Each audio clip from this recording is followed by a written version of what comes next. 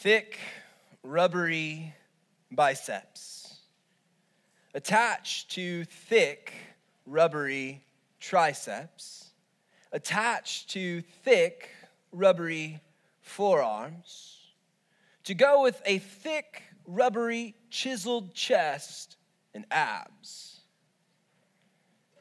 He stood there, permanently positioned in swole patrol flexation.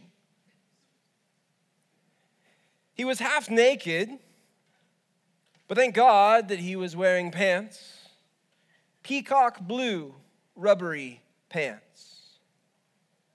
His thick, rubbery quads and hammies and gluteus maximus were bulging out of these peacock blue, rubbery pants. And to top it all off, he had a chrome dome. The baldest rubbery head there could be. Now, I called him Uncle John. And Uncle John, he stood about 11 inches tall. He was basically a Barbie for boys who felt that Ken was too soft. He wasn't necessarily an action figure because action figures have action. All he did was stand there, permanently positioned in swole patrol flexation. We called him Uncle John, and he always would stay at Grandma and Grandpa's, where he spent most of his time drowning in the bathtub or rotting in a Lincoln log prison or fighting Batman. I called him Uncle John, not because he was my real Uncle John, but because he reminded me of my real life Uncle John, the strongest man I know. The big, strong, outdoorsman hunter, Uncle John, the strongest man I know. The could-be mustache model, Ventura City firefighter. Barbecuing connoisseur, Uncle John, the strongest man I know. The never to be seen without wearing boots or Wranglers, real comfortable jeans. Uncle John, the strongest man I know. But God is stronger.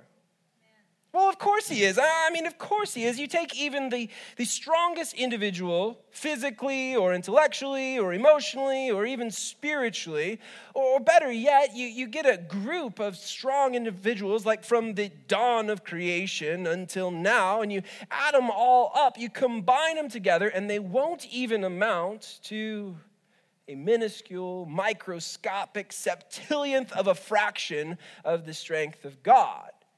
He is stronger. And yet, in my brain, I end up limiting God.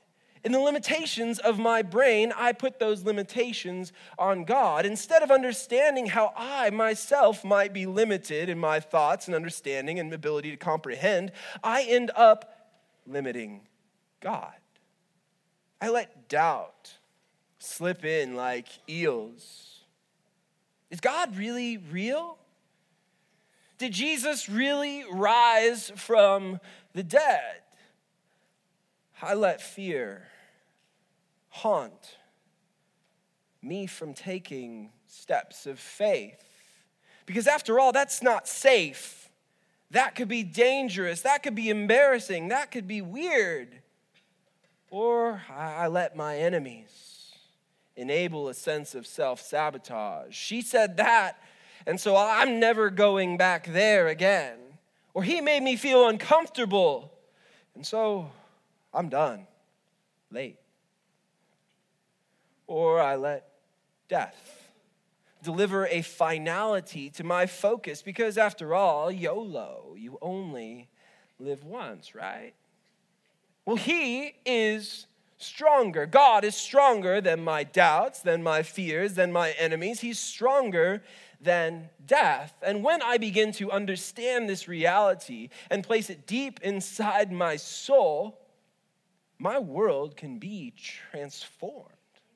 Completely transformed, because there's no doubt about it, God is on the throne. And this means there's no fear that can stop me from taking gigantic or even just small steps of faith, even if that pathway is lined by my enemies.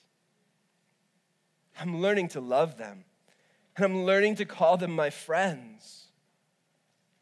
Because what's the worst they could do? Deliver me over to death? Come on. We know that death is but a shadow, overwhelmed by the victory of Jesus.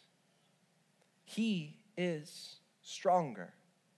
And that's why today we begin this brand new sermon series called He is Stronger. When we begin to realize and understand that He is stronger than my doubts, He's stronger than my fears, He's stronger than my enemies, and even He's stronger than death. And when I place this deep inside my soul, it'll completely change me. My perception of who God is and who I am will be completely transformed. And I've got a bone to pick, like a big bone to pick, like a rack of ribs to pick. Because whoever told you or convinced you or deceived you or perplexed you to believe that God is not? Whoever told you that God is not more stronger? And I know that's improper grammar, and rightly so. Because it's improper to believe that God Almighty, God the Creator, God the Sustainer, God the Redeemer, God our Savior, is not more stronger. Over the course of this sermon series, we're going to rewire our brains to realize what true reality is, to realize that, man, we've been confused, we've been deceived, we've been perplexed. But He is stronger. So if you're able to stand, I want to invite you to stand today as we read from our memory verse. We stand to revere the Word of God. It's life-changing. It's transforming power for our lives. And I am absolutely stoked about this memory verse we have here. It's from Psalm 28, verse 7. It says, "The Lord is my strength and shield. I trust Him with all my heart. He helps me, and my heart is filled with joy. I burst out in songs of thanksgiving." So let's read that together aloud, because this is just a powerful testimony of who God is. "The Lord is my strength and shield. I trust Him with all my heart. He helps me, and my heart is filled with joy. I burst out in songs of thanksgiving." So Lord, we thank You today. And today, as we focus on doubt, I pray that You would speak to us in a profound and loud way. God, shake up our worldviews. Change us. We thank You that You are strong. We pray that we would learn to know that in an intimate and powerful way. In Jesus' name, we all pray. Amen. You may be seated.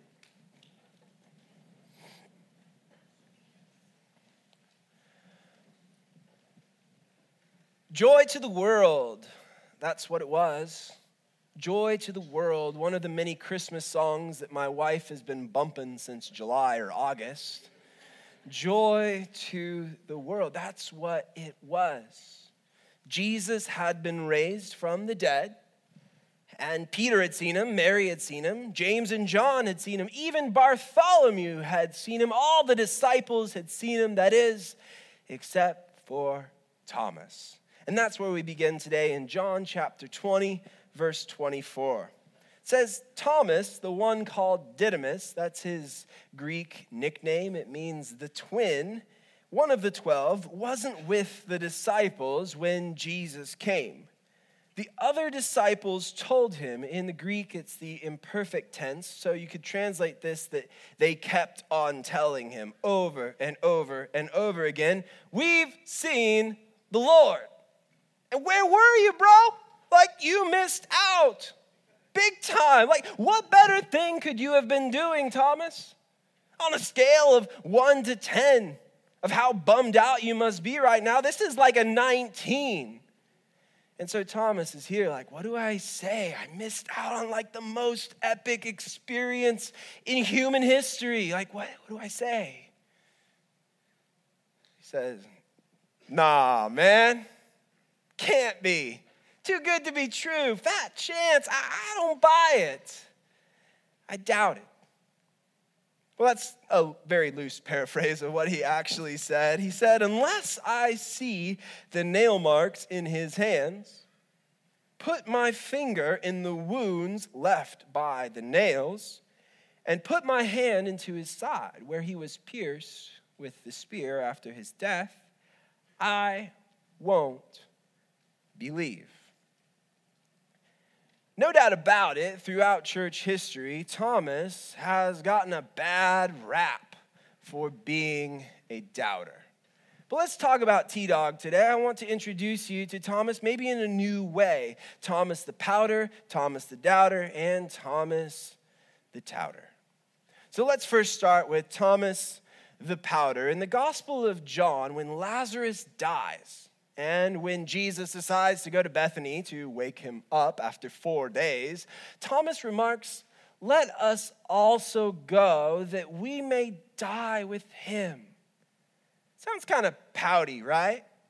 But he's actually aware of the danger that Jesus is facing in Jerusalem. So it may sound rather pouty, but it's actually a realist pessimism. That's what his words reveal here. He's just being real. I'm just being real, guys. The glass is half empty. But it also reveals his loyalty to and his solidarity with Jesus. Here we go. Let's talk about Thomas the Doubter, the more familiar one that we know about here in the Gospel of John when Jesus speaks about his departure from the world to go to his Father's house. And chapter 14, verse 2, Thomas says to Jesus in a rather obtuse, dull, dowdy kind of manner, Lord, we don't know where you are going. How can we know the way? If I were Jesus, I would have been like, what? Where you been, dude? Like, weren't you with me for the past 3 years? We talked about this over and over. The Son of Man shall suffer and die, but he shall be raised from the dead. Like, where were you? This question, though, prompts Jesus to answer in a different manner. He declares that he's the way, the truth, the life, yada, yada, yada. He's the only way to the Father. Now, Thomas here, I think, is the originator of that phrase that we have, there are no stupid questions, right? Just dumb ones. But I think Thomas is actually where this question originates from because he asks kind of like a stupid question. But what he is showing us is called intellectual honesty. And I think we need some more of that in our world today, some more intellectual honesty. And when we don't exhibit intellectual honesty, when we don't maybe ask dumb questions because we don't really know the answer, when we don't show intellectual honesty, it reveals that we aren't very intellectual and we aren't very honest. But that's what Thomas exhibits here. It's intellectual honesty that leads him to say that he cannot believe in Jesus' resurrection without proof. He says this in John 25b of chapter 20, unless I see the nail marks in his hands, put my finger in the wounds left by the nails, and put my hand into his side, I won't believe. Okay, so we've talked about Thomas the Powder, Thomas the Doubter. Now on to Thomas the Touter or promoter. As much as Thomas gets harped on for being a doubter, he had no doubt whatsoever that Jesus had died. So he touts, he promotes this reality, and he refuses to believe the other disciples. I don't believe you, Peter. I don't believe you, Thaddeus.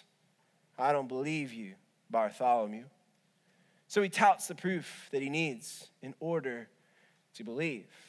Kind of sounds needy, but even more, Thomas had become so thoroughly convinced that Jesus was dead that he could not see how Jesus' crucifixion could be overcome.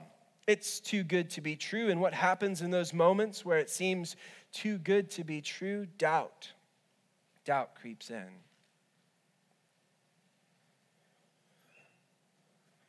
I remember when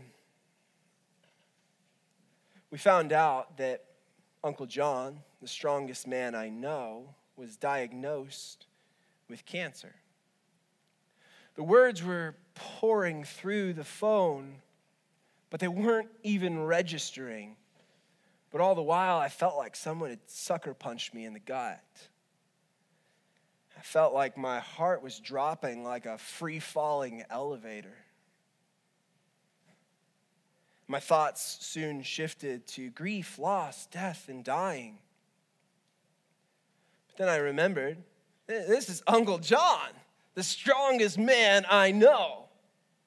If anyone can beat this, he can beat this. Well, the months wore on, and then one day he cleared out his locker at the fire station.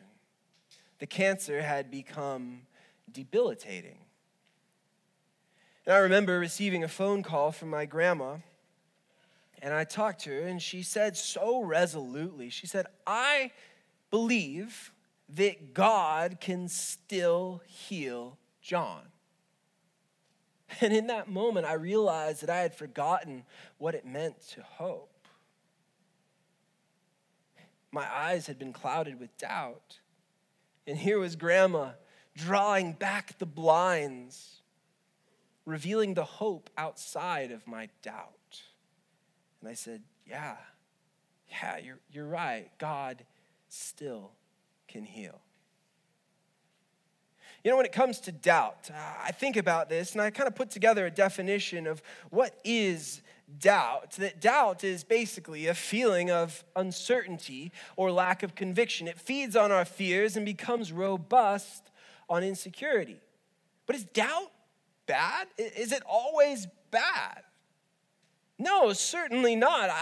In my opinion, I don't think that doubt is always a bad thing, because when I take my feelings of insecurity or uncertainty or lack of conviction and I bring them to God, amazing things can happen. I can deepen in my faith. I can grow deeper in my hope. My love can then abound when I bring these doubts to God. The great Russian novelist Fyodor Dostoevsky once said, "It is not as a child that I believe and confess Jesus Christ. My Hosanna is born of a furnace of doubt." And when I read these Russian literary giants, I have to read it like 16 or 17 times over because I have no idea what he just said. So I think what he's basically saying is that sometimes it's easy to accept it, childlike faith, right? But that may not work for everybody and in every situation. So sometimes our faith gets forged in the furnace of doubt. Or more plainly put, we have this amazing German theologian, one of the top thinkers of the 20th century, Paul Tillich, who said, doubt isn't the opposite of faith, it is an element of faith. But the problem becomes, where do we go when we doubt? I think a lot of times we go to the wrong places. I mean, you don't go to the hair salon to get your oil changed, right? Unless you've got an awesome hairstylist. You don't go to the meat market to get your teeth cleaned. So why do we go to Google instead of God? Why do we go to Google instead of God? www.google.com. Why do I doubt? Great question, right? So I type it into the search engine, WHY space DO, and before I can even finish my question, I am bombarded with a list of search results. Why do cats purr? Why do dogs eat grass? Why do we yawn? Why do we celebrate Halloween? Why do dogs howl? Why do men have nipples? Great question. I had a person after first service come up to me, so why do men have nipples then? I'm like, pray about it, dude. I don't know. Why do people snore? Why do we celebrate Thanksgiving? Why do I sweat so much? Why do dogs lick? And to tell you the truth, if these were my own search results, they would be in purple. These are not geared towards me in any way whatsoever, just to get that out of the way. But what I am seeing here, before I can even finish answering my question, I am going off in the completely wrong direction. Now I'm filled with even more doubts about who am I? I have nipples. What is going on? Start doubting stuff that I've never doubted before. Do I sweat so much? I don't know. Like, all these things, they creep in where I'm like so off track from my first question. Why do I doubt? So Google is awesome. I love Google. I love figuring out stuff about gorillas and icebergs and, why I sweat so much. But when it comes to like doubt and fear and insecurity, lack of conviction, I got to bring those things to God. Amen. Google's great for some stuff. Awesome. I think God is probably the one to go to when I'm struggling with that. Well, Thomas is definitely struggling with this, and he voices this at least, his doubts to his friends. He says, unless I see the nail marks in his hands, put my finger in the wounds left by the nails, and put my hand into his side, I won't believe. Well, verse 26 says, after 8 days, his disciples were again in a house, and Thomas was with them. You've got James and John over here playing checkers. You've got Peter and Bartholomew tossing darts on the back wall. And you've got Matthew and Andrew shooting pool over here. It says, even though the doors were locked, Jesus entered and stood among them. James and John look up from the checkerboard. Oh, hey, Jesus. Peter and Bartholomew, hey, you want in next round? Matthew and Andrew, what's up, dude?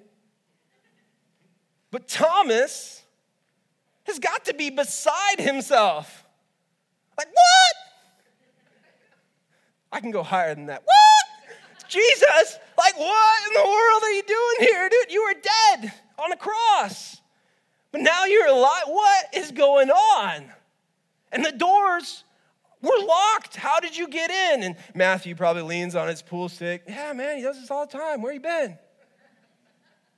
But Jesus said, peace be with you. And he said to Thomas, put your finger here. Whoa, wait a second, Jesus. Were you listening to me? You eavesdropping on me? Yeah, put your finger here. Look at my hands. Put your hand into my side. Wouldn't that be interesting, right? I'm just going to stop right here. Wouldn't that be interesting? Like all the times we've questioned God about like stupid stuff, not like nipples or whatever, but like weird stuff, like where we come to God and then we finally are face to face with him and we realize how ridiculous our questions were. That would be interesting, right? It could be embarrassing a little bit too. Like Thomas thought he was a big dog, saying like, oh yeah, I need to touch his wounds, all this stuff. Jesus shows up. We don't even have evidence here that Thomas actually touches the wounds. But he says, put your finger here. Look at my hands. Put your hand into my side. No more disbelief. Believe. So Jesus here dispels Thomas's doubt simply by showing up and by supernatural eavesdropping. And I believe that Jesus has been doing this ever since. I was at a prayer meeting some time ago, and there was a person who was praying. This is how you pray right here. And they said, God, we don't see you working, but we know that you are there. I opened my eyes and turned over. I straight up stopped praying. I was like, really?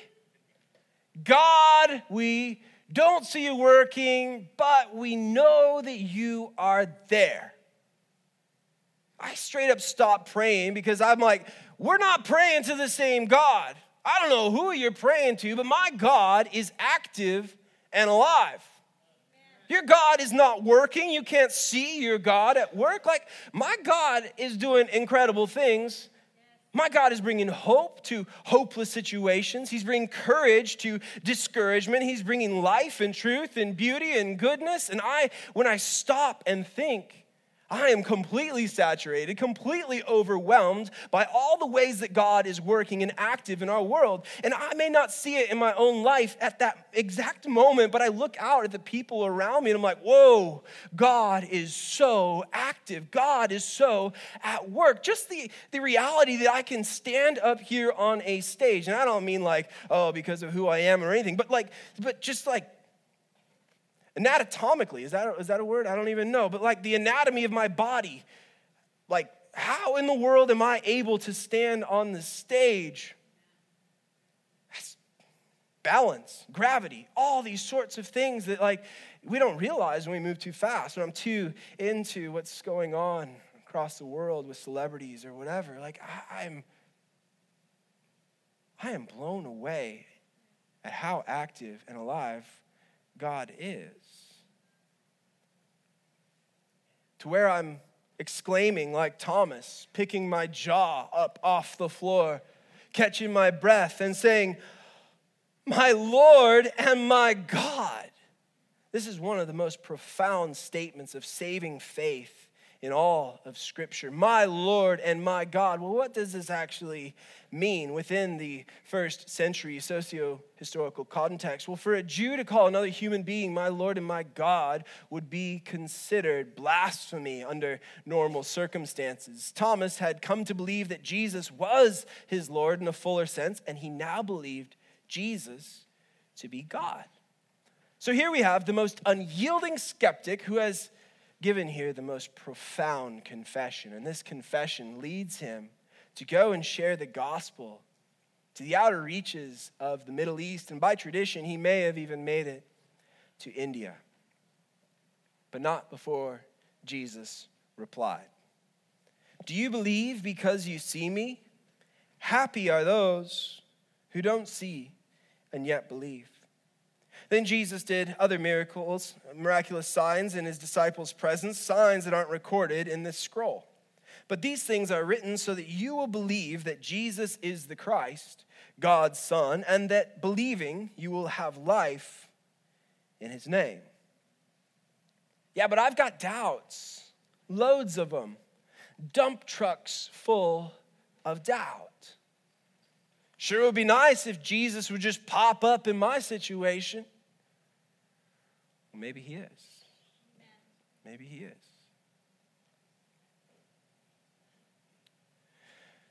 We believed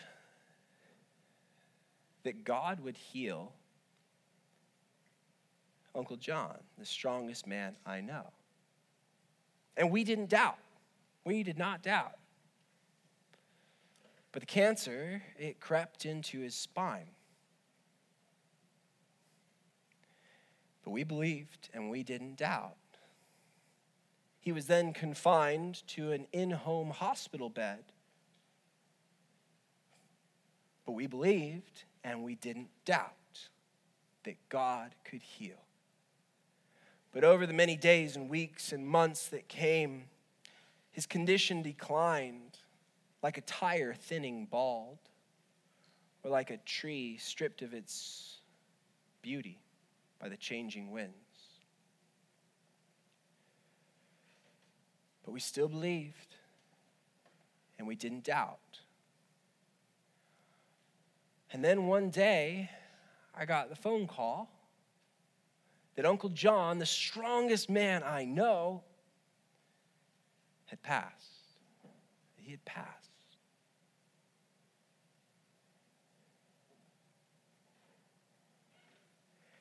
A week or two later, we were all packed into a church. Hundreds of people, first responders, family, and friends. And there we celebrated and we mourned. And there we actually experienced the memorial service that he himself had planned on his own deathbed. And there was a hymn that we sang that it just wrecked me. It crushed me, but like in a good way, if that makes sense.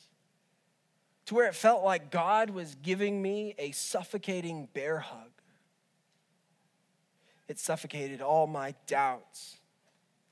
And the song It goes like this. Be still, my soul. The Lord is on your side. Bear patiently the cross of grief or pain. Leave to your God to order and provide. In every change, God faithful will remain. Be still, my soul, your best, your heavenly friend. Through thorny waves leads to a joyful end. Be still, my soul, your God will undertake to guide the future as in ages past. Your hope, your confidence, let nothing shake. All now mysterious shall be bright at last. Be still, my soul. The waves and winds still know the Christ who ruled them while he dwelt below. Be still, my soul. The hour is hastening on when we shall be forever with the Lord. When disappointment, grief, and fear are gone, sorrows forgot, love's purest joys restored. Be still, my soul.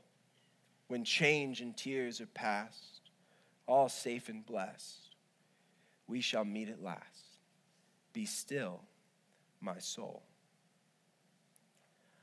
Uncle John, the strongest man I know, is still the strongest man I know because he had the audacity, he had the boldness and the courage to say, be still, my soul, in the face of doubt, in the face of hardship, in the face of death. He continued to say, be still, my soul. And what's crazy is that he had us singing, be still, my soul, because this is who God is. Even in the face of your greatest doubts, this is who God is. The one who undertakes, the one who stills the wind and the waves, the God who overcomes. I learned an important lesson about doubt from a man who had every single reason to doubt. I learned that God is stronger than my doubt. That he's strong enough to handle my doubts, that he's strong enough to show up and supernaturally eavesdrop, that he's strong enough to conquer my feelings of uncertainty or lack of conviction, my fears and my insecurity. I want you just to close your eyes.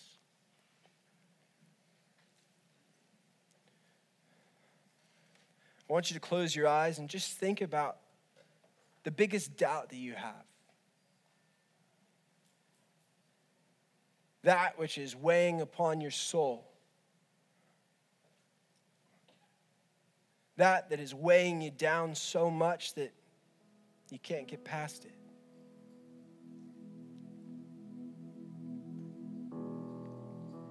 This doubt has been a hang-up for so long.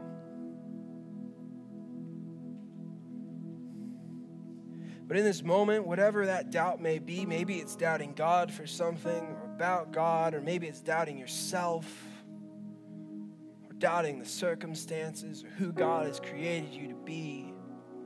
I want you to take that doubt, that big doubt that's been weighing you down, and I want you somehow, some way to give it to God. I don't know if that means speaking it out loud. I don't know if that means writing it down or putting it in your hands and just giving it to God.